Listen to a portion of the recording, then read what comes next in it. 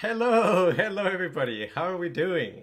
Welcome back. Thank you for joining me again. So today is my birthday, actually. So I've decided to talk about an especially interesting and exciting topic, something that is really cool, and I'm very excited to share with you guys, which is higher dimensions.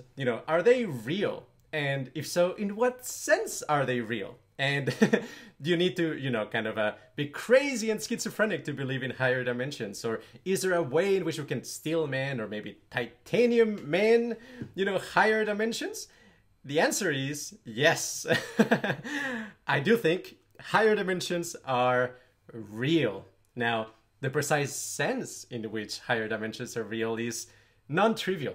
So this is what this video is about. And hopefully by the end of it, you will, not necessarily be convinced that there are higher dimensions, but at least take it seriously and, pay attention in the future if you get to experience some of these phenomena that I'm going to be talking about. But to build up to it, actually, the query of the day today is numerology, or like numerological correlations and correspondences. I guess it's my birthday, and people take very seriously, kind of the numerological implications of your birthday. You add up your month and the days and the, calendar year, or maybe the calendar of China, and, like kind of a Tibetan correlations. There's all sorts of things about like numerology, adding up the numbers of the letters in your word, in your name, and just the number of the letters in your name, and then like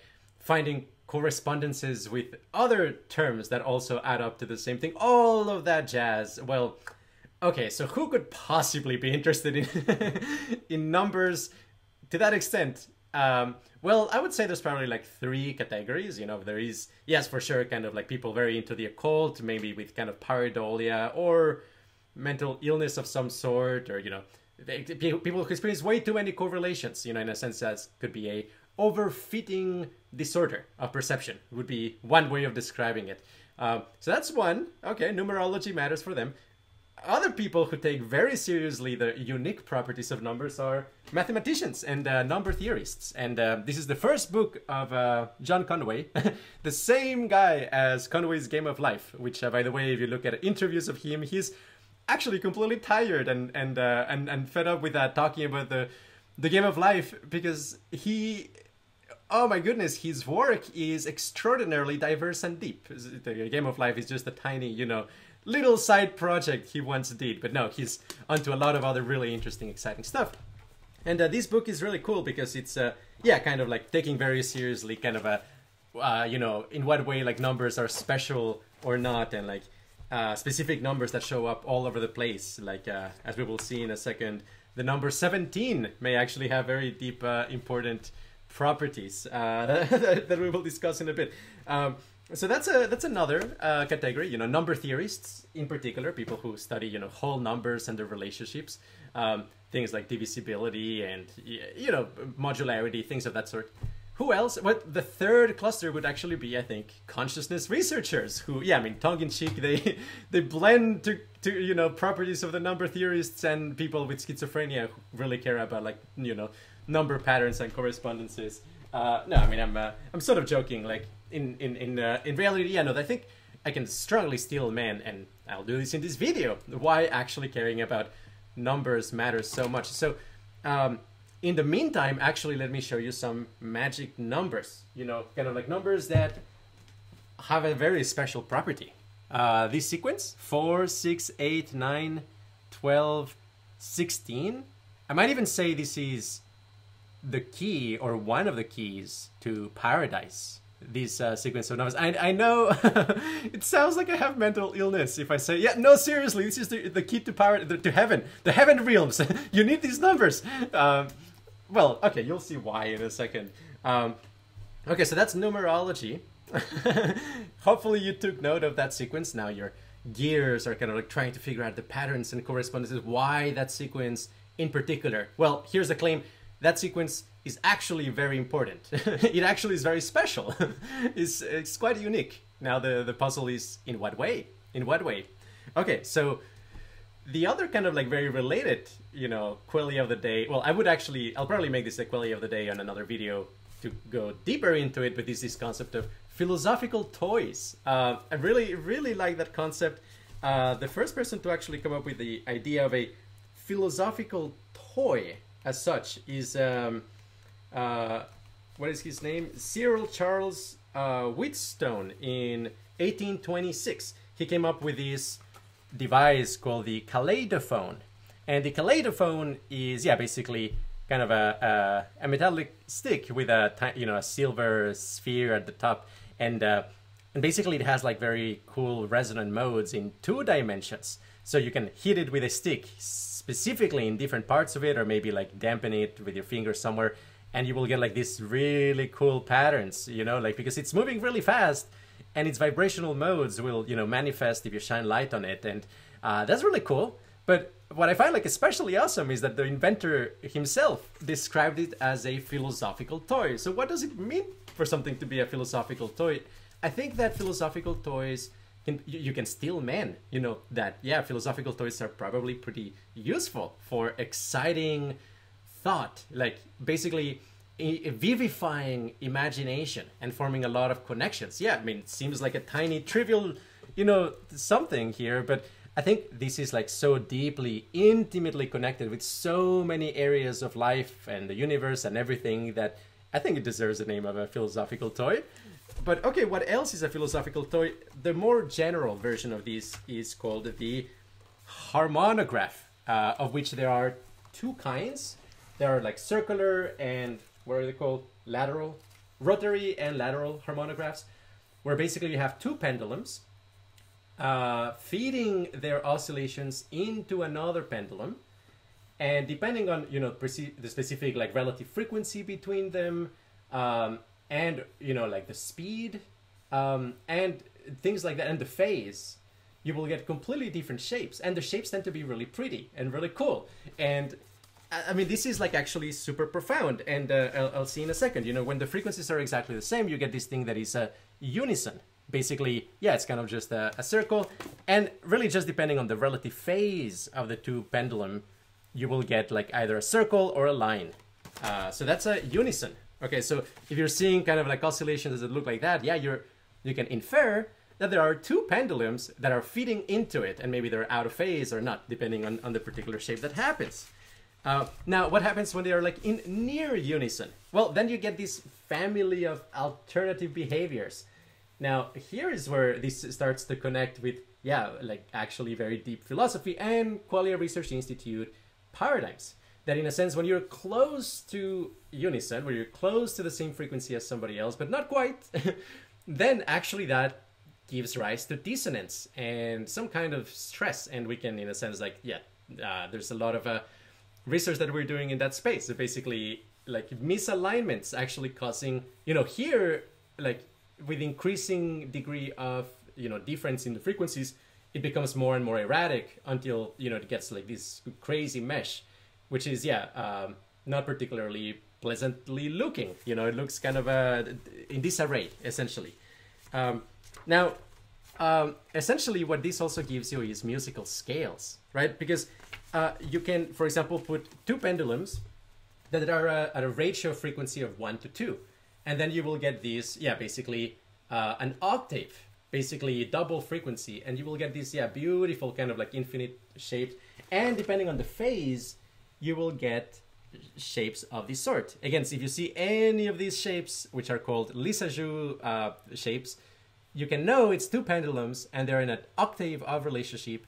And depending on the specific shape, you can infer what the relative phase is between these 2 oscillators. But it gets even crazier. I mean, like, you know, rotary, like if they're rotating, you get like these other beautiful patterns. And it gets like more complex. Let me show you the kind of like the cheat sheet, I think, is that what I'm calling it?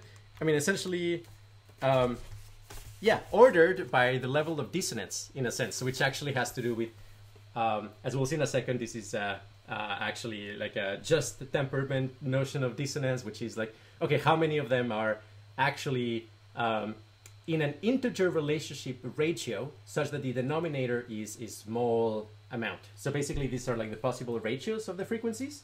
And you can see that the largest number in the ratios will be the one that determines how dissonant a particular shape is. And essentially these are ordered by degree of dissonance, this one being lower dissonance, these ones being higher dissonance. And yeah, I mean, essentially, yeah, the higher the denominator, this would be 9, because it's 9 against 8, and that fraction doesn't reduce further. You get, yeah, this kind of like very detailed and intricate, but still they're like integer ratios, right? Like they're not close to unison where it would actually become kind of this crazy mess. So even though, you know, this is not as consonant as the one on top, they're still fairly good. You know, they're still fairly good. Okay, so that is the harmonograph and the kaleidophone. Okay, so what about the numbers I was talking about? Well, okay, so it turns out those numbers in particular, you will see them, you will find them in ancient, you know, carvings and artwork about the Pythagoreans. So this is art about the Pythagoreans. You can see, for example, here, the sizes of the bells are in that relationship, like 4, 6, 8, 9, 12, 16. And here the lengths of the flutes, or the size of the rocks, maybe the weight of the rocks that are making these variously tense, and so on. So why do these numbers show up in here? Like, what's going on? And they seem to be across various mediums, right? So here's the answer. That particular set of numbers has a outstanding level of global consonance, meaning that the pairwise relationships between these numbers have reduced fractions that give rise to denominators that are very small. So for example, 4 and 8, there is an octave of difference. They're in a 1 to 2 ratio. And then 8 and 16, they're also in a 1 to 2 ratio. And now let me kind of like write it in a way that kind of like shows all of those relationships. Again, this is the sort of thing that, yeah, in a different context, you probably would judge me as being completely crazy. But yeah, no, I mean, here's what I'm talking about. So, and I'll explain in a second also like the way in which I'm encoding information in this diagram. Doopy-doopy-doo. Okay, so one way that I was playing with earlier today that I found how to lay down these numbers in a very significant way is like this. So 8, like let's say the vertical direction is essentially octave relationships. So 4, 8, 16. 6 and 12 are also in an octave relationship. So those would be the most consonant relationships. So in this group, you have 4 octaves, 4 ways of generating an octave of consonants.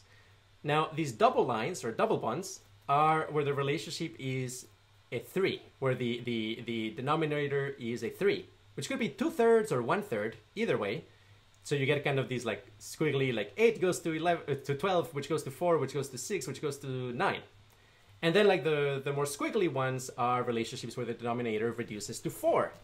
And that's about it. I mean, like there's also like the black sheep in this set is basically 9, because you know 9 actually only reduces to essentially 16 when it's connected to 16.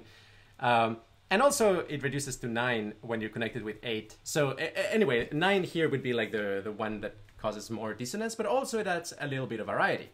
Now, that said, yes, I mean, basically this kind of set is almost optimal at, in a sense, like using small integers that are like 4 or higher, where you have like a non-trivial configuration that minimizes dissonance or maximizes the consonant relationships between them.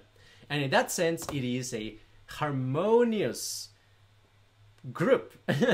Okay, so that was cool. Now, what I did today, I guess it's part of my birthday celebration, a little side project, essentially, yeah, well, I started doing numerology. So I wrote a program where basically I was like searching through the space of possible, yeah, you know, sets of 6 numbers to find like others that also, in a sense, minimize some notion of consonance, of dissonance. And there's like various ways of doing that. I mean, like the objective function here, you know, it could be like adding up you know, and getting the mean for the denominators of all of the pairs. Another one is maybe taking like the top, you know, 50% of the denominators and just looking at those.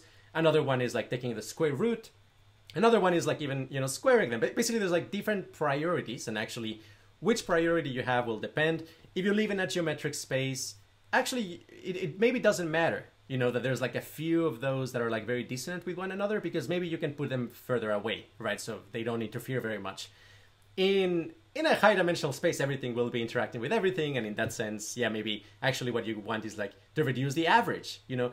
Then again, dissonance doesn't increase linearly as a function of the denominator, which actually justifies, you know, taking the square root. Anyway, in most of the experiments, all of these measures were actually very highly correlated, meaning that, yeah, I mean, basically the whole consonance reinforces itself, because, you know, it's every pair in a sense. So, yeah, basically, if a subset of the pairs, they're correlated. It's a subset of the pairs are consonant, that increases the probability that the remaining ones are also consonant. So yeah, in a sense, all the measures are correlated, but the one that I ended up settling in was the average square root of the largest denominator. So basically, very simple program, you know, actually just taking these like sets of numbers, randomly sample, you know, without replacement, and then looking at what is the reduced fraction, and then looking at the denominator. Okay, and then, okay, a little bit of intelligence into how to carve the combinatorial space so that you don't, you know, you're not wasting your time basically just sampling primes, because a bunch of primes put together will not be very consonant for sure, at least in this notion of consonance and harmony. So, well, here's a cool thing. So let me write it down. So now, yeah, and I found a few other numbers, you know, sets that were pretty good, actually. Excuse me for a second. Some ginger juice to carry me through this pretty elaborate discussion. I also recommend, yeah, if you have a, yeah, having something to drink to keep your mind sharp as we get into this very crazy territory together. Okay. So, now imagine, right, like, so these, you know, these Pythagorean relationships, maybe they're like kind of optimal for a brain like ours, in a normal state of consciousness, where in a sense we can't really tell apart like denominators are like larger, because they kind of just like blend. The resolution of our experience is not like that high. But what if you were, let's say, kind of like an angel, or like a divine being or something like that, and you had kind of like much higher resolution, you had like a much better ear, and you could in a sense like, rather than, let's say, like, you know, playing a symphony with like 60 instruments, you were playing it with like 600 instruments, because you can detect all the complex relationships between them, and or something of that sort. Okay, so I was thinking like, okay, if you're some like an entity like that, maybe rather than finding like 6 you know, like numbers that are like very consonant with each other, why did we find 10? Okay, so I was exploring like 10 numbers, and I found out that the following one was actually really good. Like it was like scoring the best in a bunch of different metrics.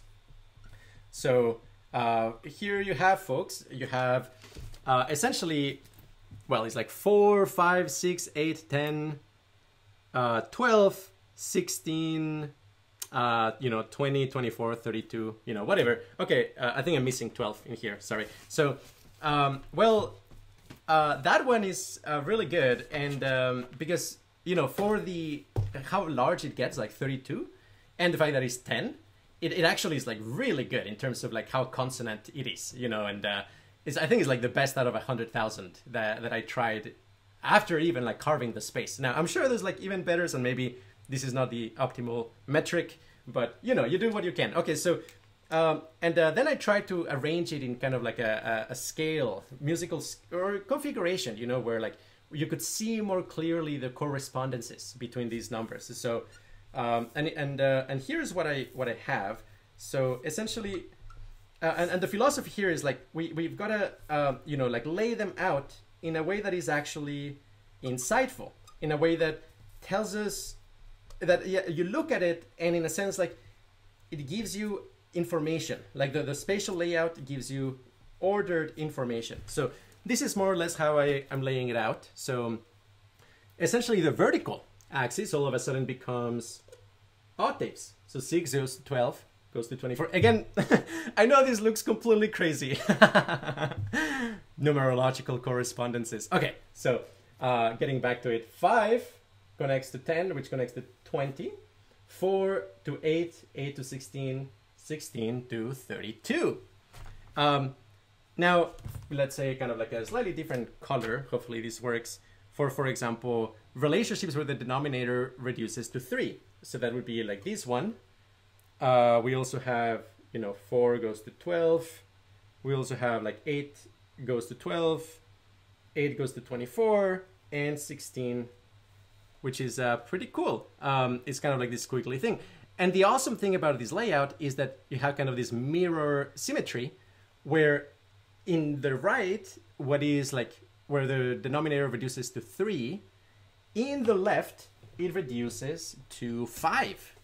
And I'm going to represent that as a kind of like, this one, hopefully this one, like a squiggly line. Okay, so, and it's essentially a mirror here. So basically 4, 10 reduces to also like a denominator of 5. For like 8, 10, 8, 20, 20, 16. It also does that. And another really cool relationship is horizontal. So horizontal you actually have where the denominator reduces to 6. So essentially you do this for all of the relationships that have high consonants, and it's pretty cool. So let me just like quickly show you like what happens. So you get these, you get these.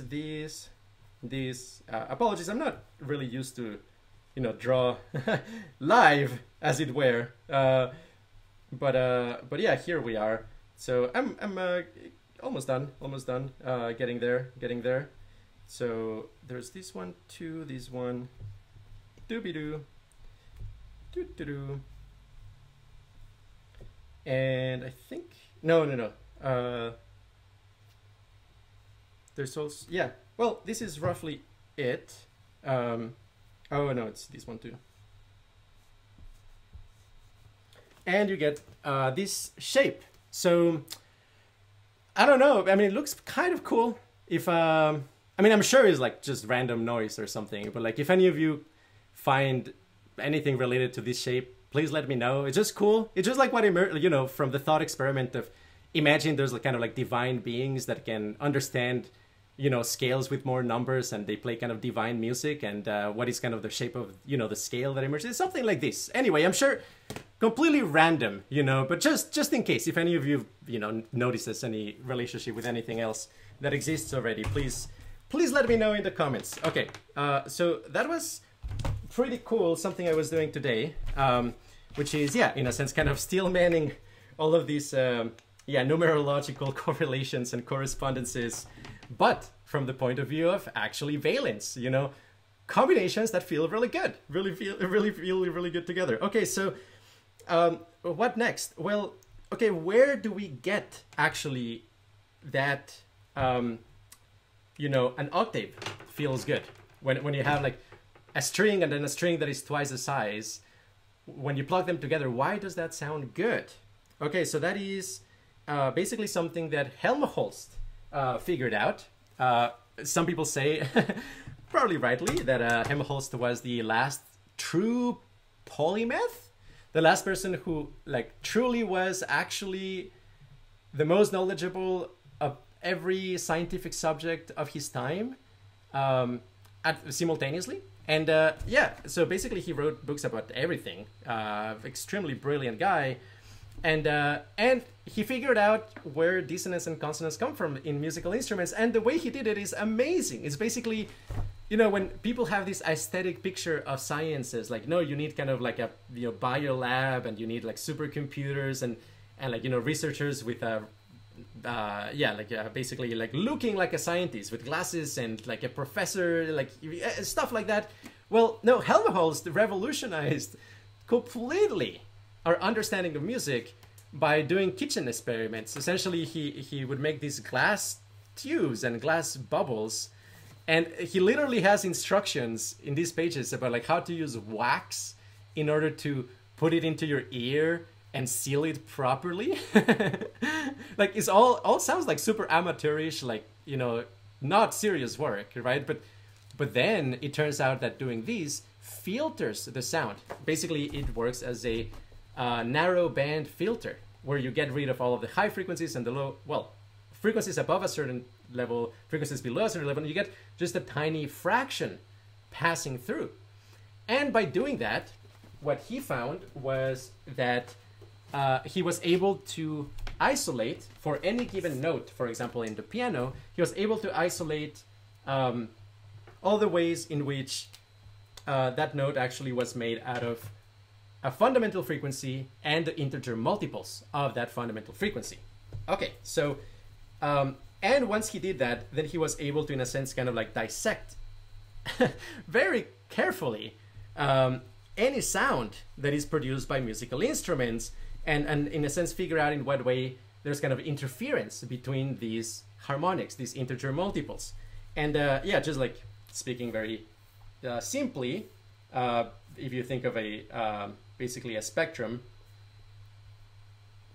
when you play a piano key, let's say this is like 200 hertz, you will have some amplitude, some intensity in the 200 hertz range. Then you will have also in the 400, then in the 600, 800, 1000, and so on. It kind of like decays slowly as you increase the frequency. And if you play an octave, you play twice the frequency.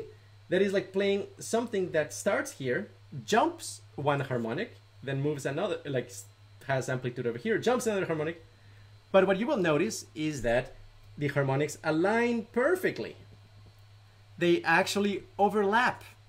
And when you have something that is in a relationship where there's like, you know, 2 to 3, or like, you know, a fraction that reduces to a denominator of 3, you will also have that relationship, except that kind of like it will align only partially. It will sometimes align, maybe I think like half of them or 2/3 will align, and then the other ones just will fall through. And so on. As you increase the denominator, you will have less and less alignment. But whenever you have, yeah, basically something that is in a whole integer relationship with each other, you will have some alignment. And with that some alignment, you will be preventing harmonics being close to each other, which, as we saw in the harmonograph, is exactly what generates these problems, which in the case of sound, it's called beat patterns. For a lot of you, this is probably going to be, yeah, kind of like just review of something you already know. But, you know, not everybody knows this about the history of music and our understanding of it. And, well, it turns out that whenever you have like two frequencies that are close together and you play them simultaneously, let's say these two frequencies, you will get beat patterns, essentially, and trigonometrically, you know, when you have like two sines added together with a, you know, slightly different frequency, that is trigonometrically equivalent to a cosine multiplied by a sine. So that's kind of like you have like this way larger wave multiplied by a tiny one, so you get kind of this amplitude modulation. So you get like this like woo, woo, woo, woo, woo, woo, which is basically, yeah, beat patterns. And it turns out that the stronger the beat patterns are, the rougher the experience sounds, the rougher the sound becomes. So, and the relationship ends up being, I mean, something you can empirically test, and it has been done lots of times, link in the description. But basically you have a relationship that looks like, apologies, looks more or less like this. It's kind of like this sharp, skewed, kind of like long tail. So if the x-axis corresponds to the frequency difference and the y-axis corresponds to the amount of dissonance, well, for most frequencies, and this varies depending on the base frequency a little bit, but basically you will have something that like, yeah, I mean, around like 10% difference, you will have like maximum dissonance. Again, it varies, like for higher frequencies, this is smaller, for lower frequencies, this is larger.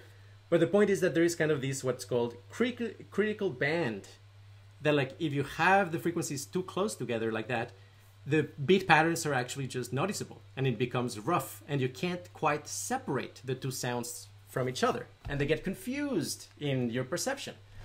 And if you look at the spectrum of a complex symphony that is not trying to maximize dissonance, and very few symphonies, even those that are very dissonant, for the most part, if they're well done, they will essentially, yeah, it's kind of like this jigsaw puzzle of how do you arrange the harmonics of all of these different instruments and all of these different amplitudes with their, you know, characteristic timbres in such a way that there is spacing, enough spacing between them.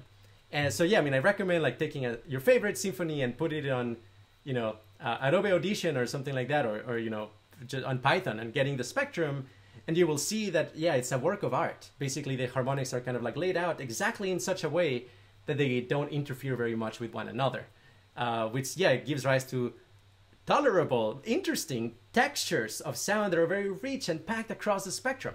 So that is, I think, like, in a sense, musically speaking, key to understand for making sense of musical valence. Now, okay, so there's additional information here to give you. Again, this is kind of a review for people who've studied music theory. But yeah, there's this difference between just intonation and equal temperament, where in the just one is exactly kind of this Pythagorean ideal of like, oh, let's put the scale in such a way that they are perfect, you know, integer multiples of each other, or the reduced fraction has a large denominator or small denominator. So when you do that, essentially the harmonies are perfect. They are like completely perfect. And in a sense that does maximize valence and cleanliness of the sound, but it can be a little bit boring. There's also these like boredom mechanism I've talked about in other videos. I recommend watching the symmetry theory valence presentation, also linked in the description. And yeah, I mean, basically, if you listen to very simple patterns for long enough, you just get bored, and that's a dissonance of itself. Okay, that's an insight that Mikey Johnson actually came up with. So, and that's one problem. The other problem is more serious, which is that they're just not very versatile. In a sense, if you compose music for a particular scale in the just intonation, it will not generalize to other scales. Actually, you need to produce music specifically for specific scales, and the instruments will be very finely tuned specifically for those scales as well. Which is, yeah, kind of like a nightmare if you want to like modify music or use the same instrument to play many different kinds of song within the same night. You'll have to tune it again every single transition. So instead, you also have equal temperament, which is dividing an octave into 12 parts. And it just actually so happens that doing that division ends up being a fairly reasonable average consonance between the pair relationships of the notes. And that's basically what most of Western music is based on. Basically equal temperament, because it's just so convenient, so easy to in a sense like tune and play different songs with the same instrument in the same night.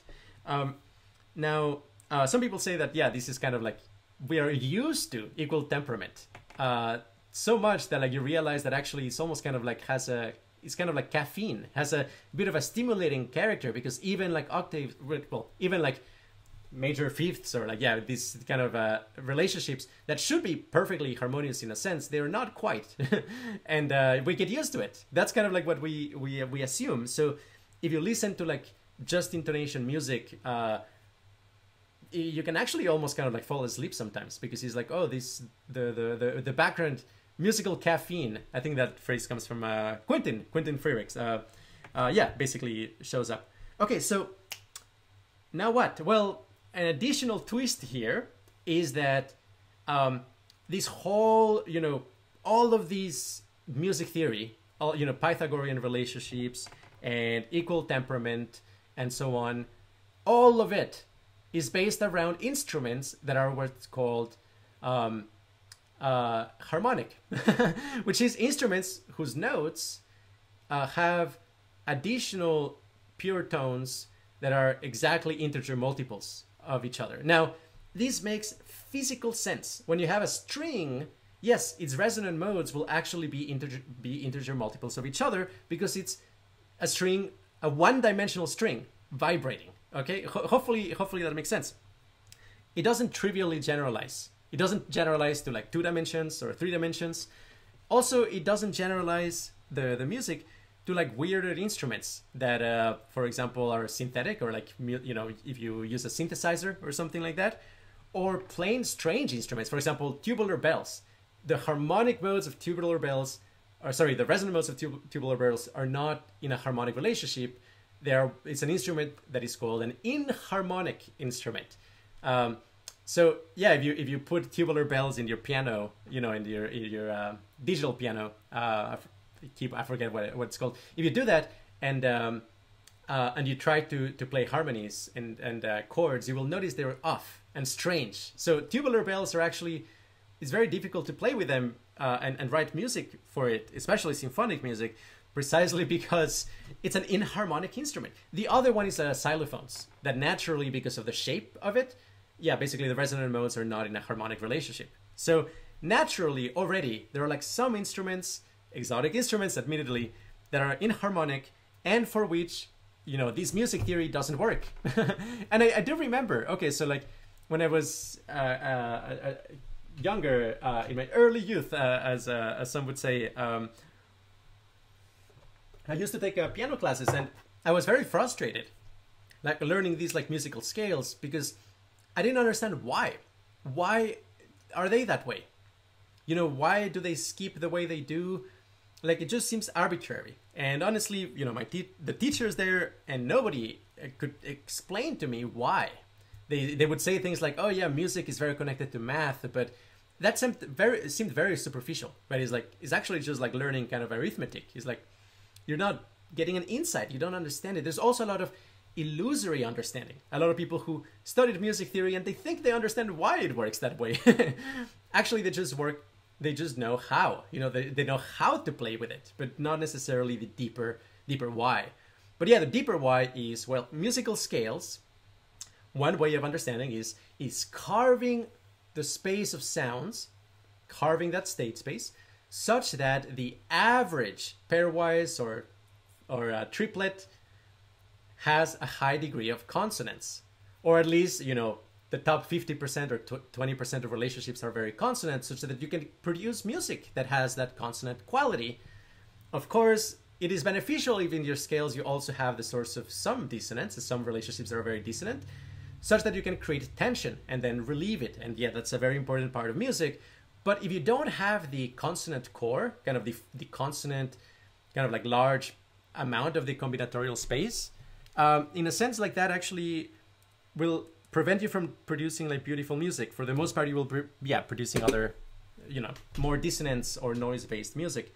Okay, so what William Cetheris did, who is a music theorist and mathematician, also link in the description, he generalized music theory to also inharmonic instruments. And this is something that honestly you could only have done after the advent of, you know, computers. Why? Because the way in which he did this was via a genetic algorithm, where basically what he does is a little program computes the, you know, total dissonance of a particular sound constructed out of pure tones. And it does it by, looking at the pairwise relationships between them. And then what it does is it tries to find a way of spacing the notes, the frequencies, such that you again get a good scale. And a good scale will be defined as, that the average pairwise dissonance between the notes that you have available is minimized. So, for example, tubular bells, okay, maybe a 12, tempered scale doesn't work. But maybe a 17th tempered scale does work really well, because statistically speaking, the harmonics align better. Okay, hopefully this makes sense. But you see, this is a generalization of music theory. Then we kind of like need to ask the question of, does this also generalize to other dimensions? Because as I was saying, all of this kind of music theory is based around one-dimensional universe, like whether it's like tubes of air, columns of air, or strings, things like that. I guess percussions don't really count in that case. But basically, you will have exactly this issue that the resonant modes will tend to be multiples of each other. But in other spaces, that may not be the case. So And here's, yeah, basically a very important kind of like foretaste of what I'm going to be discussing at a greater depth in this video and also later is, yeah, the wallpaper symmetry groups. I talk about it in relation to this effect in psychedelics that is called symmetrical pattern repetition, where you stare at a piece of, for example, your wall, a textured wall, you know, a statistical texture, and by staring at it, all of a sudden you will start to see kind of like copies of whatever is in your fovea, and the detail will spread in one of these arrangements. And in a sense, the symmetry will actually reinforce itself via resonance, which is, yeah, I think something we can eventually prove is one of the important research paradigms that, yeah, basically when you have a wallpaper symmetry group appear in your visual field on psychedelics, that is a resonance effect. And you're actually getting the interlocking of resonant waves in several dimensions at once, such that their interference pattern gives rise to one of these symmetries. Okay, so all of a sudden, numerology again, right? Like the 17 wallpaper symmetry groups because they're mathematically constrained. By the way, here's the other book by Conway, The Symmetry of Things, where, yeah, basically he explains and proves, well, this is a very well-known theorem. I think it's called the magic theorem. Basically why there's only 17 wallpaper symmetry groups, two-dimensional ways of tessellating ways of tessellating a two-dimensional space with symmetry elements. And more so, there's also a limited way when you include colors, which you can think of it as another degree of freedom or dimension here. And these are all of them. These are all the colorations. But yeah, I mean, that's, you know, in the realm of math and people who are interested in number theory and symmetry and so on. But for consciousness research, why does this matter? Well, they show up on psychedelics, but also they're extremely related with beauty and valence. And why? Right? Like, this is so mysteriously beautiful. It's like a existential puzzle. Why do these produce valence effects? And yeah, I mean, as we will go into further, basically these are harmonious ways of putting together resonant modes in a way that their interference actually is consonant. So whenever you see something like this, actually there's a signature of consonance in your in the resonant modes of your experiential field. And for that reason, oh, by the way, there's also kind of a crazy duality between spatial symmetry and temporal synchrony that arises in these states, not only psychedelics, also in meditation, basically high energy states of consciousness. And so also, if you see one of these and it's very crisp and clear, it also means you have synchrony over time going on. It's not only that they are, in a sense, yeah, it's not only spatial symmetry, it's also temporal synchrony. Because otherwise they would be chaotic. You know, they would be, you might be kind of like one of these unison type of thing. But like, no, if this is a stable pattern, maybe, you know, it's rotating or something like that. But the point is that the symmetry elements are preserved. Then, yeah, you know, actually it is a consonant relationship. And yes, also, again, you will have kind of these beautiful numerological correlations where, for example, this one is called 632 because it has a 6 rotational point, it has a 2 rotational point, and a 3 rotational point. In a sense, you can characterize one of these symmetries in terms of what are the symmetry elements. And here, yeah, the rotational, 6 rotational is, for example, the flower, you know, the kind of like 6-petaled flower. You can rotate 6 times and it looks exactly the same. You can rotate the entire pattern 6 times and it looks exactly the same. And the cool thing about this t-shirt is actually ordered by going from more simple with smaller numbers, which would be, in a sense, higher consonants, modulated by energy. So there's a wrinkle there. It's complicated. But roughly speaking, for the same amount of energy, you will have higher consonants here and lower consonants, but all of them are beautiful. The same as the pictures I was showing you from the harmonograph. Yes, they're all in increasing dissonance, but the dissonance is, at the end of the day, relatively small because they're still in a harmonic relationship. Is not one of these, like, you know, slightly off relationships, or is not something even more chaotic, like a lot of off relationships across different dimensions.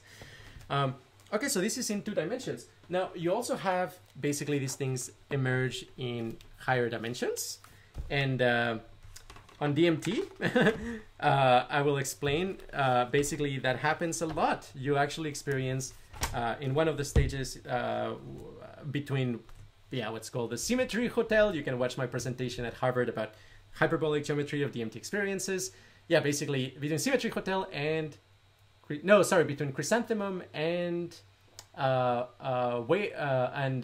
Magic Eye level.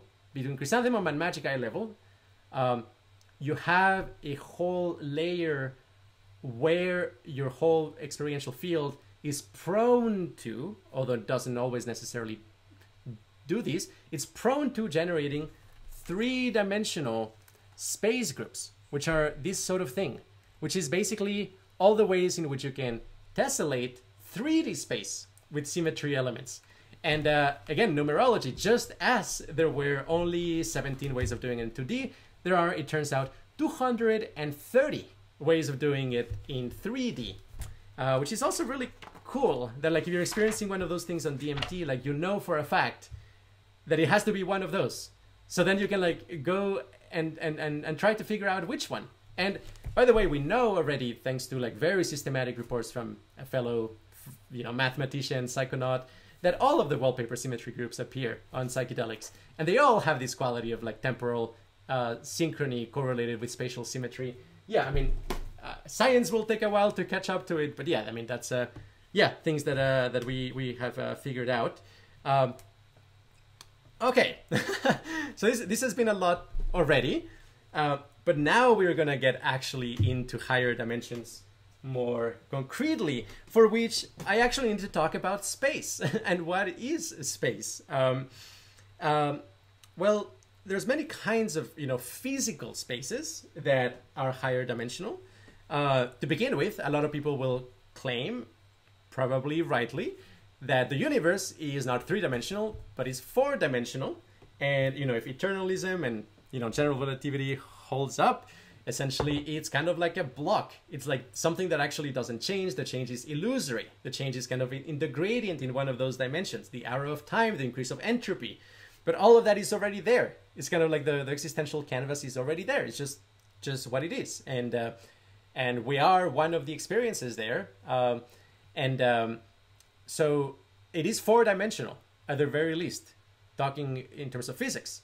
Well, a string theorist, will come and say like, no, like it's not four-dimensional. It's actually 11-dimensional because you need these additional compactified dimensions to explain, the phenomena that we observe. Like, okay, fine, sure, we live in an 11-dimensional space, and actually there's like several more.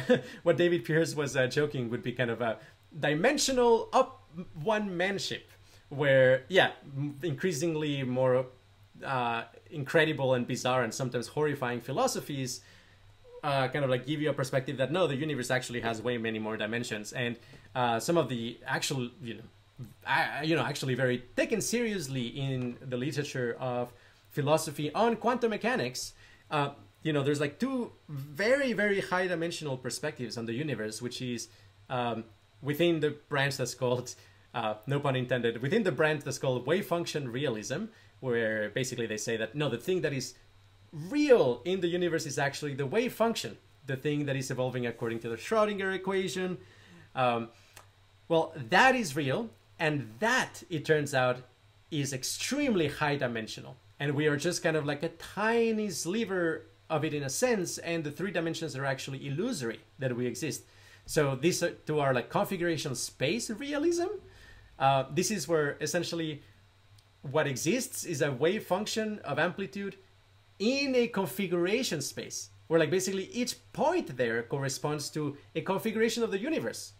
So which is like a 3n dimensional space, because it's 3 dimensions times n, where n is the number of particles in the universe. So we're talking about like 3 times 10 to the 85 or something insane like that. And that is the thing that is real. And we think that we live in a 4-dimensional universe, but actually we just live in a tiny, branching foliation of that space, and it continues to branch. And the future is actually underdetermined in this model. You will be, in a sense, in all of the possible futures from now, and also the past is underdetermined, although a lot less than the future is.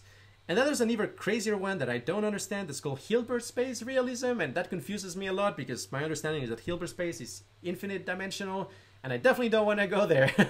I don't even believe in infinities to begin with. But okay, so that is physical spaces, and yes, we can still man that. I mean, in a sense, I do think, from what I have read, the case that configurational space realism, is decent, has a decent chance of being true. I think that's correct. But I also don't want to sound very confident, because actually I don't know the details here. But yeah, basically that's just to still man that, physically speaking, there are higher dimensions. But the ones that are actually most interesting to me and to our research efforts are high dimensions of consciousness. And this is, again, one of those things where, there's kind of like a meta-contrarianism going on, that like, people will take DMT, they come back and say, it was high dimensional. I went to a place that has many more dimensions than I'm used to. Then the normal, typical, sane, rational reaction is to say, no, you just were hallucinating. That's an illusion. You thought it was higher dimensional. No, they were just hallucinations. It was a feeling. Don't trust your feeling. And to be, honest, that is like a decent thing to say, because for other things, I think it actually does work. I mean, if I say, like, I saw, again, machine elves, I saw this mantis shrimp, and they were telling me secrets, and that the CIA has a base in the moon, you probably rationally should say, that was, honestly a hallucination. And even though it felt very real, why do you trust the feeling of it? But a recurring theme at QRI is to understand that there is a key difference between the semantic content, basically what the experience was about, and the phenomenal character, how it felt. And it's just that we don't have yet a culture of rational psychonauts that basically have come up with a very high quality, mathematically grounded language to talk about the phenomenal character. But we're getting there. I think these efforts actually do produce novel insights and perspectives. And this is a work in progress, obviously. But I would say within the phenomenal character paradigm of phenomenology, higher dimensional spaces are undeniable. They are absolutely real. And after you finish this talk, if you ever happen to take DMT, which again, asterisk, there's dangers involved potentially. Anyway, like there's many places where you can get scared off of psychedelics. Like just, think of them like scientifically speaking. And also, DMT can be really beautiful as well. Anyway, so if you do DMT, vaporize DMT afterwards, you will know, yes, these higher dimensions are real, and like you will now understand actually what I'm talking about. And it's freaking real, guys. It's a real thing. Like it's part of the state space of consciousness. It's just not widely understood or recognized for the time being. But the efforts, the sense making that I'm doing right now, hopefully is carving a path towards actually, bringing this knowledge back from the gods into the human realm.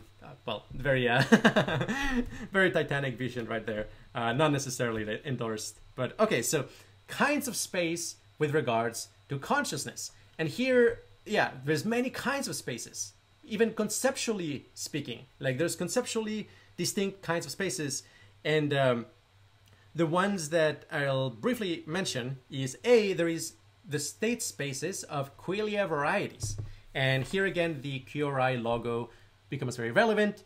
Basically, this is a state space that has been linearized, where basically the distance, the geometric distance between points in this space corresponds to the subjective distance, how different they feel.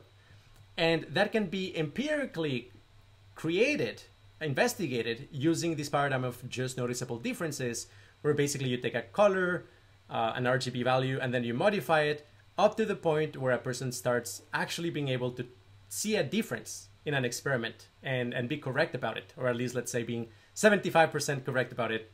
The threshold might depend from researcher to researcher, but basically something like 75%, you call that a just noticeable difference unit, and that becomes your ruler in this space. And it turns out if you do that empirically, the state space of color is a 3D Euclidean space. And the same will happen for every other sensory modality and qualia. Even for like the quality of thought or the quality of time, there are just noticeable differences you could presumably do. And if you're more interested in this sort of research, look into the video that I uploaded right before this one, which is new paradigms for researching consciousness. And in there, yeah, basically I provided a lot of like really crazy new possibilities for how to do, yeah, just noticeable difference mapping of more exotic things, like for example the sense of time, by creating different phenomenal time experiences in each of the hemispheres. Anyway, it gets kind of crazy. It's not the topic of today, but yeah, basically qualia varieties. Now, here's something that right now I think a lot of people get wrong, is in conventional neuroscience and, you know, computational neuroscience, philosophy of mind as well, there is a strand of people, also in conversation when I've talked to people who are very, very smart and who are like doing AI research, they say things like, the reason why, you know, visual stimulation maps on to visual qualia is because the symmetries of the input determine the qualia. In a sense, visual qualia is what it feels like to have an, what is it, like an S3, you know, symmetry group in the space that you're simulating or something like that. You know, that's one perspective. It's very interesting and compelling, and I absolutely do think that each sense modality and internal modalities of experience, they do have inherent symmetries that are inherent to the particular qualia varieties in them. I mean, if you're using color, for example, yes, you will have like this, you know, you will inherit the symmetries of 3D Euclidean space. And yeah, that's, I think, like fascinating. And yes, so in a sense, like qualias come with their own symmetries, but qualia varieties, but I think they have it backwards. I think it's more that platonically, actually, you know, eternally, in a sense, these qualia varieties have that geometry. That's part of their inherent properties. And then that geometry, which has the beneficial symmetries that come from that geometry, can be recruited for information processing purposes by biological organisms, by instantiating them. But in a sense, it's kind of like you start out with a menu to begin with of possible qualias, which corresponds to particular, well, something like oscillations in the fields of physics, if you take seriously, electromagnetic theories of consciousness and the sort of paradigms that we work with at QRI. Yeah, basically what you will have is that, yeah, those symmetries are inherently physical and are there, and they're kind of like up for grabs. If you're, you know, a complex physical system like the brain that, you know, has like genetic self-interest to reproduce, you know, it can use that in order to create a world simulation. And in a sense, the mapping between sensory input and the qualia variety will be precisely that, which essentially makes processing the input very easy and generating internal representations very natural. So the overall observation here, I would say, is that we are actually all synesthetic. Like, the mapping is arbitrary, but we are a special kind of very evolutionarily adaptive synesthete. You know, we have a synesthesia that is very adaptive. Like the fact that visual stimulation will map onto visual qualia is a movable parameter. If you have a different kind of synesthesia, you could experience actually just audio qualia from visual stimulation and you could survive. And actually that may even have like information processing advantages for tasks we didn't evolve to solve. And well, that opens up this whole place, this whole like field that I call designer synesthesia. Well, actually that term came up in a conversation with Justin Chauvelin, where I was I was first exploring this topic, and yeah, he offered the term designer synesthesia, which yeah, I absolutely love. And yeah, in a sense, like understanding the symmetries of each of the qualia varieties will allow us to do designer synesthesia from first principles. Okay, so all of that is the space of a qualia variety, the state space of a qualia variety. Again, to remind you, we're talking about things like this, the CLAB space, tactile space, and so on. Well, there's two other important senses. Another one is the state space of consciousness, which is actually the space of possible experiences. You know, it's kind of configuration space in physics, where each point in that space doesn't correspond to a color. It corresponds to an entire experience that has many different colors simultaneously and has many tactile sensations and, you know, audio and feelings and et cetera, et cetera, et cetera. All of that in just one point. Because there's a lot of dimensions that, in a sense, give you information about what that point means. So that is the state space of consciousness, and arguably it is an insanely large state space. It's not something as simple as this. And I mean, I strongly suspect it's not a Euclidean space. it probably is complicated, hyperbolic in some regions. I'm sure it's not even homogeneous. Yeah, very, very complex. And there's a third one, which is the one that matters the most for this video, which is the notion of phenomenal space. And phenomenal space is the actual feeling of space, the spatial correspondences in your experience. And, you know, from Stephen Lehar, the shape of your experience is actually a kind of like this diorama shape. It's not even perfectly Euclidean. It's actually has a weird variable scale where basically the things that are further away, they look more Euclidean, and the things that are closer by, essentially, they look less Euclidean. They kind of have like more acute angles and weird things like that.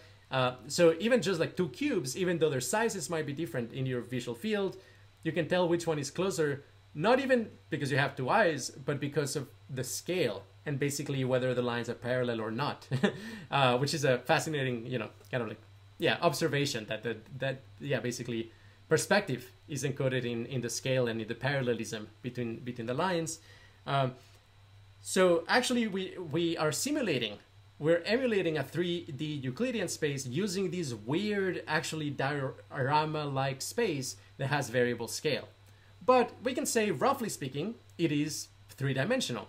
We could arguably actually say it's a little bit more. Maybe it's like 3.2 dimensional or something like that, because it has, yeah, kind of this like wrinkly hyperbolic structure towards the edges. I'm not going to get too deep into it. You can look, Welcoming Stephen Lehar to the QRI Paradigms is an article that delves deeper into kind of his frameworks, and they're, yeah, very insightful for this thing.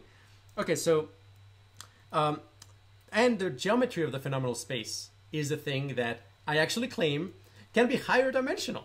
You can actually experience, I'm not saying that you're communicating or becoming or connecting with a physical higher dimension. I'm not saying anything like that at all. And please don't misconstrue me as actually trying to suggest that. That is not at all what I'm doing here. Rather, I'm saying that the geometry of your inner world simulation can acquire higher dimensions, just as it can become hyperbolic, as I've argued in multiple places. Hopefully pretty compellingly, because I think it's true, actually. Things that are true better be argued compellingly. So, here's the thing, like, what is the actual shape of an experience? Well, the shape of an experience is kind of this weird thing that, like, if you kind of like put it into a graph, you will see various kind of like clusters. And let's say this is kind of like visual qualia, and this is like audio qualia and tactile qualia. And you will see local binding connections, both, you know, within the modalities, but I'm not going to be representing it right now, and across the modalities. Okay. And let's say an experience, this is super coarse grained, but you could, in principle, you know, describe an experience as, okay, what parts of each of the sensory modalities are hooked to one another and to themselves. And in that way, you can, yeah, in a sense, represent synesthetic experiences. And again, we are already synesthetic, right? Like we experience like audio, visual, tactile percepts all the time, you know, and they have like a coherent relationship, and they're geometrically coherent. And they're multimodal, and so they will show up as kind of these connections between these different modalities. So that is kind of the shape of an experience. Now, given this, how about like higher dimensions? Okay, so the first and most important thing to understand from this, and actually I would say the most important thing from this entire video, is that functionally speaking, these are indeed higher dimensions, but physically speaking, they might be what we might call virtual dimensions. That they're not actually physically instantiated as additional dimensions, but rather they have the behavior of higher dimensions. And therefore, from within, the energy flow follows the equations of higher dimensions, and therefore it actually gets rendered, experienced as higher dimensions. And in that sense, in some sense, it is as, you know, it is high dimensional, and in the most real way that could possibly be, which is actually an experiential higher dimensional, like true experiential higher dimensional. So to get at this, we have to talk about the trade-off between degrees of freedom and virtual dimensions. So I don't think I've talked about this in this channel before, so hopefully this is, yeah, pretty new for most of you. If you have 3 separate planes, each of them with a dot in them, how many degrees of freedom do you have?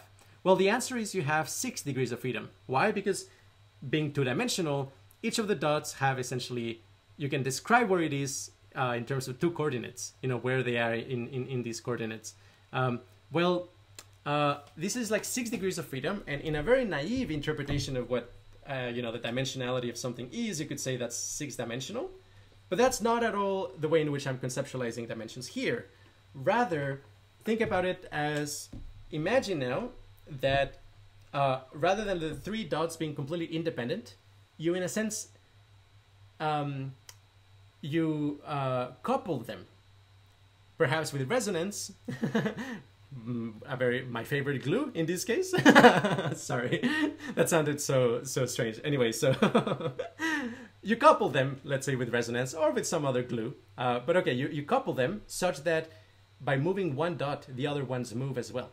And you could do this in such a way that, functionally speaking, the 3 of them are emulating the behavior of a dot in 3 dimensions, such that the 3 dots are projections of that dot in 3 dimensions. So these planes don't need to physically be embedded in a 3D space. These planes could actually just be in a 2-dimensional space.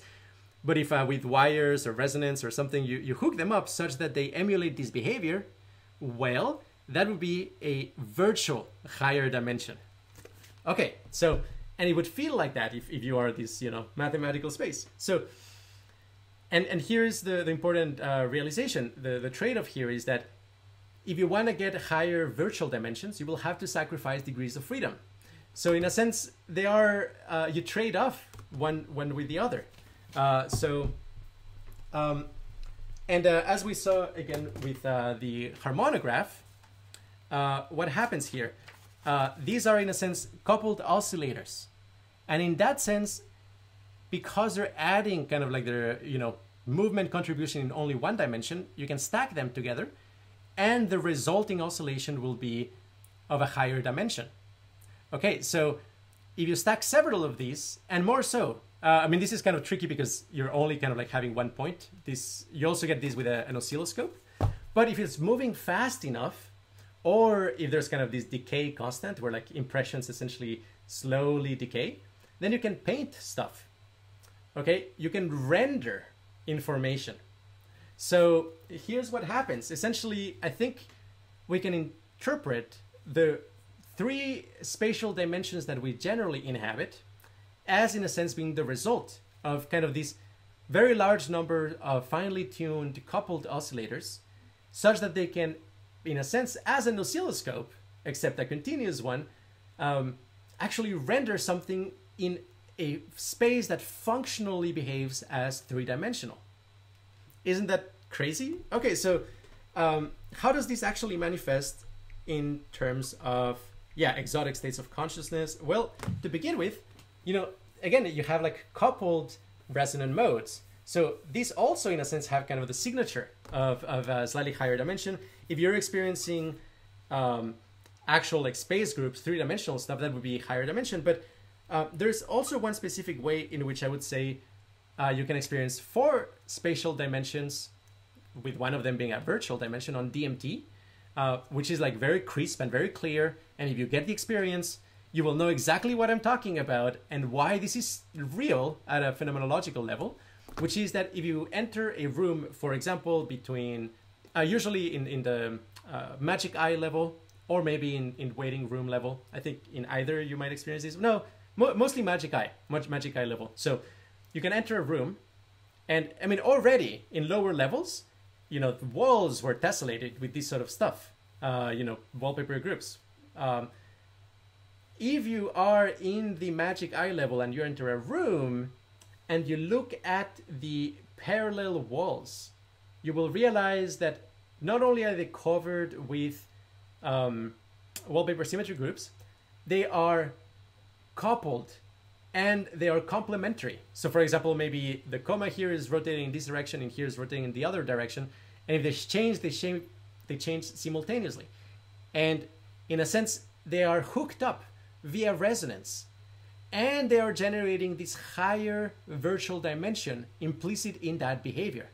Now, you take slightly higher dose and maybe you go to the waiting room and you might experience kind of like an extra overlay of this room becoming kind of like a hypercube, because you get an overlay of that cube together with the temporal tracer, the generalization of the tracers, visual tracers on psychedelics, to overlay with itself, and it will also in a sense collapse into something that behaviorally is generating other virtual dimensions. And this can be really crazy. I mean, I would estimate or guesstimate that at least you get like 7 or 8 dimensions in higher doses, with a caveat that I'll explain in a second. But the claim here in a way is that if you were to visualize again kind of the synesthesia that we have, it's kind of like, yeah, this graph that crosses across sensory modalities. As you increase the dose on DMT, you're actually kind of generating more and more edges and connecting it. You know, there's a very pretty picture. I think it's gonna be the thumbnail for this video of basically your brain on mushrooms, and you know, functional connectivity between different regions of the brain, and yeah, basically becomes a more dense graph. Okay, so, and that particular study also was essentially looking at, yeah, what's called simplexes, which is the generalization of a triangle, essentially fully connected subgraphs that basically here, like these 4 points are like fully connected, you know, every possible connection is there. And if this dot is connected to this other one, this would not be part of the simplex because you are actually lacking some connections. So they were doing kind of analysis of simplexes. And, you know, simplexes are of different sizes. You know, if you have like 8 dots fully connected, that would be an 8 simplex, I believe. Well, basically on mushrooms, you start to get lots of actually higher dimensional simplexes. Things start to become more fully connected. Different regions of your brain starts to become, yeah, more fully functionally connected. And you know, at a rate that is higher than chance. So now here, this is complicated, I'm sorry, but essentially, as you're coming up on DMT, because of these video pairs well with, you know, psychedelics and the free energy principle, okay, so essentially there are 2 predominant energy sinks.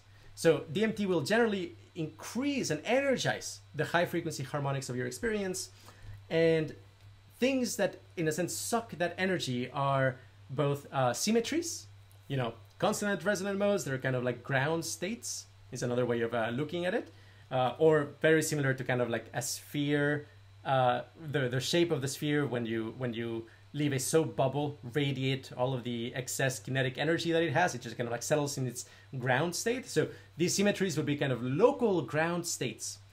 And the other one is semantic content. It's essentially things that you have previously experienced that you kind of have like priors in order to interpret whatever your qualia texture is. You know, you're going to start to interpret it as semantic content that also sucks energy. And in a sense, that's also kind of like why DMT becomes really crazy after a certain dose, where basically it's so energized that A, there's no representations that are that energized, and B, because there's no such representations, you are not sinking a lot of energy, and so it accumulates further. So you actually kind of do this jump, you know, this bifurcation where you take a little bit more and like, oh my gosh, there's a phase transition because there's a threshold where your energy sinks stop working, at least the typical semantic content. Also why like in super high doses is pretty much, yeah, all geometry. And also very relatedly, this is another lens we could use here is the lens of competing clusters of coherence, which is especially the case on DMT, that you have essentially these like complex mathematical shapes that are competing for your attention. They're sending, phenomenologically speaking, waves of energy and trying to get in tune with one another.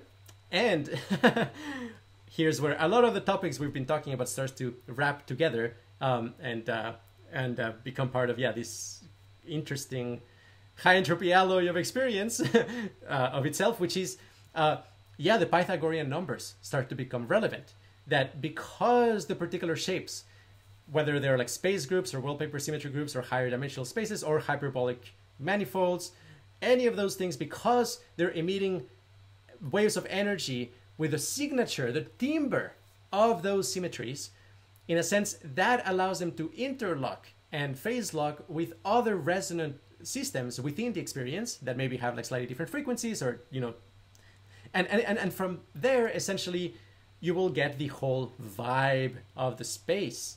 So in a sense, actually what you're doing when you're in one of these exotic states of consciousness, you're trying to minimize dissonance, except that minimizing dissonance in such crazy high dimensional spaces looks like crazy competing clusters of coherence trying to harmonize with one another. Now, there's two gradients that you follow. And I know this is a lot of content, is very crazy. If I die tomorrow, I'm not gonna die tomorrow. If I do, hopefully, at least all of this is online. So essentially,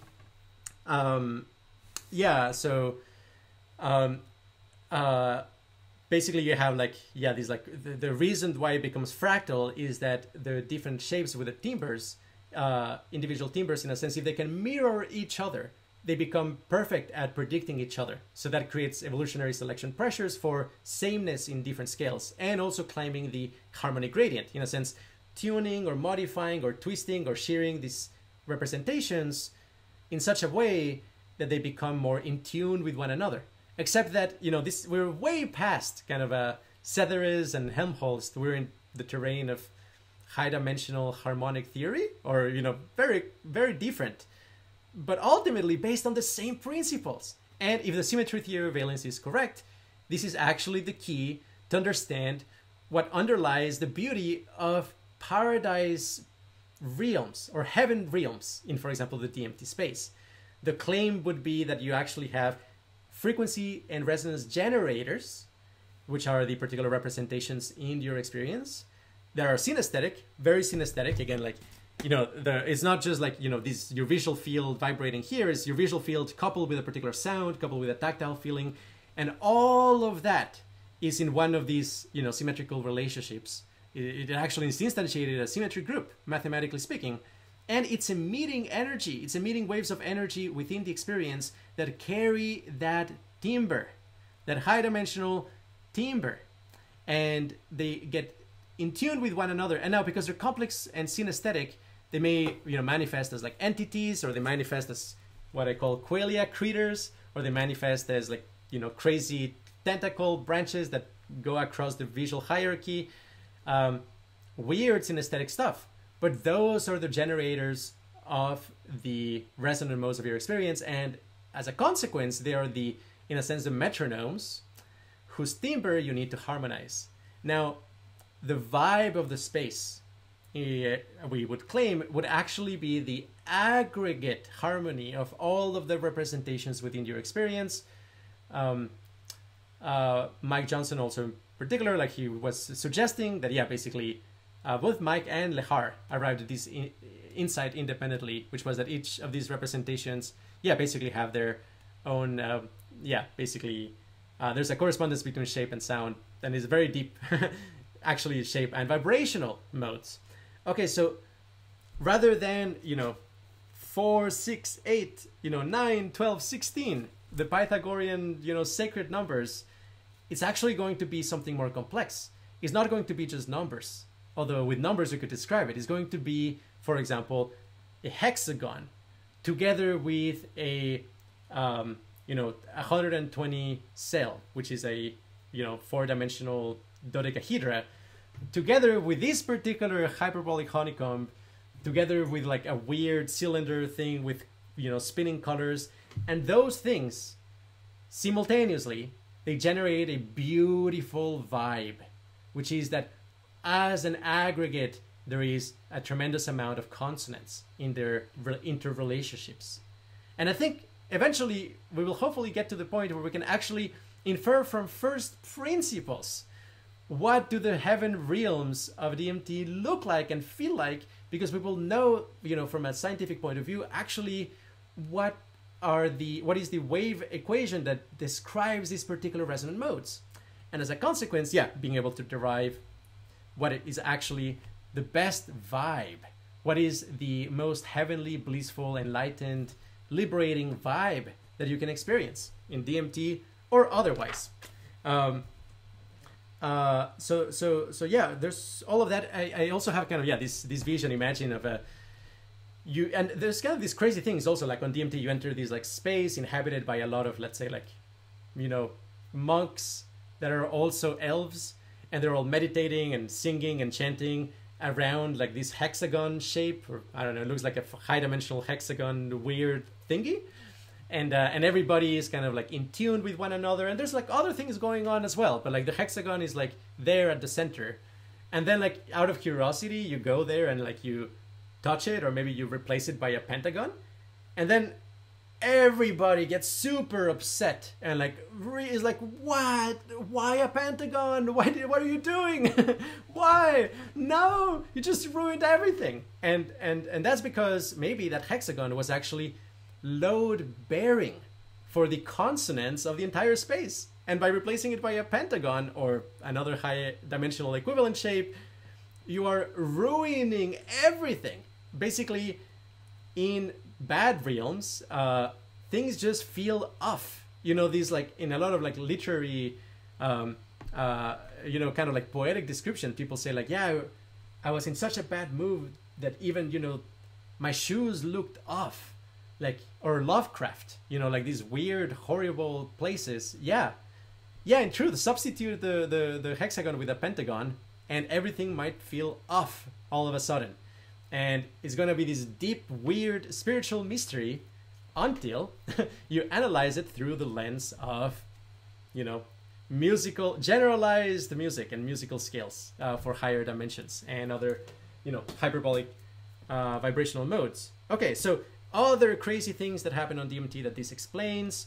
So there's this phenomenon called hyper edge capacitor, which is that as you're coming up on DMT, you will get this crazy amount of like correlations happen often at the center of the visual field, and there's actually kind of a bifurcation depending on like how the experience evolves. Sometimes that ends up in a sense being laid out in space and spread out, and that is kind of a hyperbolic type of effect, where in a sense you have like too many triangles in a shape. Like if you substitute triangles or like substitute a hexagon by a heptagon, you have too many of those, yeah, it will start to get wrinkly and hyperbolic. That's one thing that can happen. That is one possible energy sink. But the more crazy one is where you have, as I was explaining, rooms where the opposite walls have complementary movements, and that, but like stacked on on top of one another, and like all of these, in a sense, like energy that you're inputting into this complex, vibrating, high-dimensional shape is getting sucked in by further symmetries that you're finding within that object. And so that's basically, yeah, what I call a hyper edge capacitor, because the dimensionality of your experience, and here we can describe the dimensionality of your experience as the highest dimension phenomenal object that you have within your experience. When that is happening, if you get to the hyper edge capacitor mode, you will, in a sense, generate thought forms and perceptual objects that have very high dimensionality. And those will dramatically influence how the rest of the experience unfolds. Because that dimensionality doesn't go away instantly. It actually kind of continues to reshape experience and provide an energy sink. Anyway, there's going to be some awesome science and descriptions of this when we actually start to study this in a more serious way with an open mind and rationality. Another crazy kind of like mathematical thing that happens here is CW complexes, which is basically, topologies that mix different dimensions. So for example, a tree, you know, maybe kind of has like this cylinder and then like lines to symbolize the branches. And then the lines have kind of these planes that are sticking to it. So, I mean, who said that you can only work by sticking things of the same dimensionality, right? Like, no, you actually are like much more free than that, right? So here's like a cylinder, decidedly three-dimensional object. Then like the branches are like one-dimensional, you know, lines. And then the leaves are like two-dimensional, schematically, two-dimensional surfaces. And so like this is a CW complex topology, like differently dimensional objects strung together in some complex shape. Well, with the hyperedge capacitor that happens, except that it ends up being kind of this very crazy high dimensional tree where some kind of like root of the experience is very high dimensional in that it has these kind of like branches into slightly lower dimensional, which branches into slightly lower dimensional, and so on. And sometimes they reconnect, and they form paths, and yeah, and that generates so much of like the crazy narrative and the seemingly paradoxical state. Okay, another thing is bistable images. So duck rabbit illusion, where it kind of like flickers between one kind and the other. Well, you can think of that as, in a sense, kind of the product space between these two pictures. In a sense, you're getting kind of this in-between state, and that gives you one extra virtual dimension. Well, generally speaking, in most states of consciousness, you will kind of collapse into one or the other. But on psychedelics, actually the thing that gets kind of energized is the possibility of experiencing the bistable percept in a more robust way, so that you experience the duck and rabbit simultaneously in superposition, and they're kind of like not as much in conflict, or actually they are in conflict, but there's just so much energy that you don't know where to put it, and it ends up, you know, creating like superimposing representations. Well, in the hyperedge capacitor, all of that is actually grounded on essentially dog rabbit type, you know, figure ground inversion illusions, and you get a network of those. And also that is why the state of consciousness has such a high degree of criticality, because all of a sudden changing one interpretation in that network of duck rabbit, you know, bistable percepts, that interpreting something in that network can propagate an interpretation to the rest of the network. So in a sense, like tiny changes can have like very large scale cascade effects. And in that sense, yeah, it's a sense in which that state also has a high degree of criticality, which gives rise to incredible state changes, very rapid movements, you know, from one kind of space to a completely different kind of space, because you fixed a particular subcomponent of the network and you collapse that interpretation and propagating that collapse to the rest of the experience. So yeah, that's another really crazy thing to say. Now, we're getting close to the end. What happens when you take very high doses? Well, again, remember there's a trade-off between dimensionality and degrees of freedom. So what happens when you start getting like all of the connections? Obviously, this is much more of a 5-MeO DMT type experience, but on DMT as well, very common on very high doses, there's this thing called a whiteout, or like merging with the infinite, or becoming one with God, becoming one with emptiness or pure space. Lots of stuff described in that language. Well, when you're getting so many connections, in a sense, the information is not encoded in what connections are there. The information starts to be encoded in what connections are not there. So when you're getting to kind of the region of the state space that is very, very highly interconnected, in a sense, the families of experiences are derived from what connections are missing. That's the flavor of those experiences. And when you get to kind of like near or complete connectivity, I suspect, yeah, there's basically a few discrete possible attractors that exist of this kind of like maximally connected brain state. And yeah, those essentially feel completely non-dual. There's essentially no more points of reference. And it's in some sense, you got the dimensionality to be as high as possible, but in so doing, you collapse all of your degrees of freedom. And so, yes, in principle, you're like in a super high dimensional space, but you actually can't move. There's no room left for you to do anything other than just being in that, you know, point-like super high dimensional space. And so that's another crazy thing. And it's not exactly just higher dimensions because, yeah, lower degrees of freedom. Also importantly, like there's also all kinds of crazy valence effects that arise in kind of that, you know, close to a fully connected state, because for the most part, like a fully connected state is going to be a very high valence configuration, because it actually, you know, you get kind of the product of all the symmetries of all of the sense modalities at once, which will create something that might be a kind of like monster group. This like incredibly strange holographic supersymmetrical thing that, yeah, basically inherits the symmetries of all of the sense modalities at once. And I think that's almost everything. Like I'll mention that, yeah, all of these discussions on kind of like exotic experiences of valence with exotic vibes. Oh, the other thing too is that if you end up in a hyperbolic configuration, then also there's kind of like a non-trivial music theory here, because the waves of energy and the medium is going to be hyperbolic, and basically that changes resonant modes and also changes the rules of harmony. So there's music specifically, you know, that you can compose specifically for hyperbolic spaces, and the rules are slightly different. And basically also, yeah, the valence of a hyperbolic DMT experience, whatever its dimensionality, will have kind of a hyperbolic signature to it. Which, yeah, it's a part of what makes it such an alien type of emotion palette. Very difficult to communicate why it's so weird and exotic.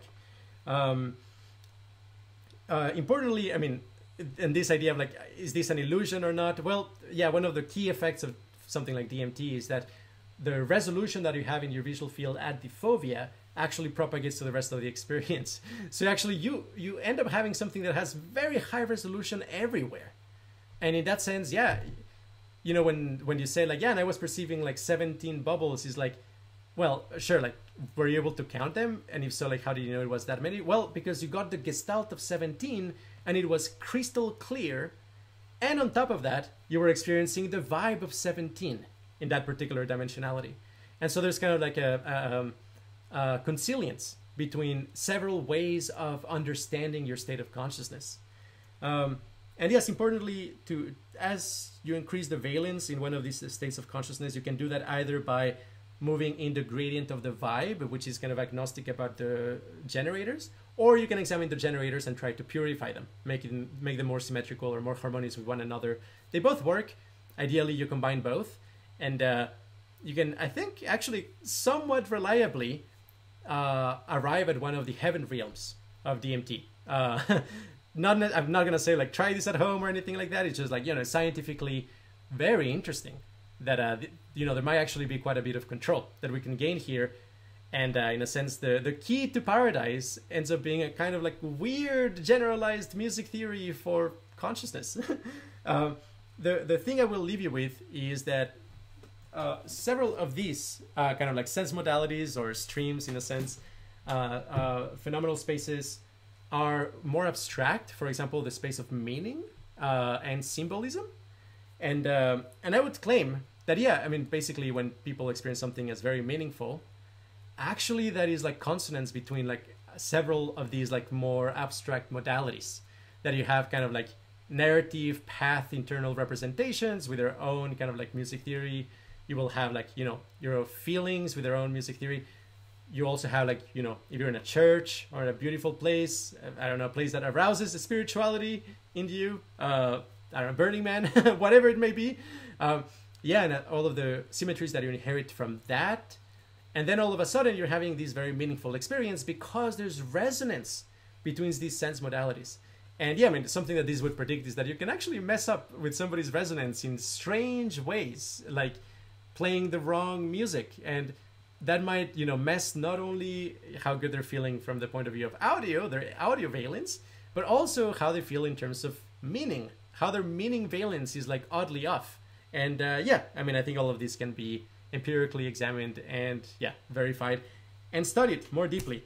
I think that's about it. The last thing I'll leave you with is that, yeah, William Setheris, as I was explaining, generalizing essentially music theory to inharmonic instruments. That is called xenomusic with a X. Xeno is kind of like alien or like outsider or like the other. So xenomusic is the whole study of like basically musical scales for inharmonic instruments or more exotic instruments. And there's like many more exotic instruments I'll probably talk about in another video. Well, the thing that I would say at QRI we're kind of proposing or championing, or the lens by which you can reinterpret all of this video, is Xenovalence, meaning new ways of, in a sense, experiencing high valence states of consciousness with non-standard primitives, but not doing it kind of yeah, I mean, basically not doing it at random. I mean, some intelligence when it comes to like the heuristics you use to explore the state space, and also the fact that, yeah, I mean, it's grounded in ultimately something like, yeah, the mathematics of consonance, but for higher dimensions and hyperbolic spaces. So with that, I hope to see you again, perhaps in one of those exotic Xenovalence configurations of consciousness, and if not, then in another video, another time, on another topic. All right, infinite bliss, and thank you so much for tuning in. Ciao.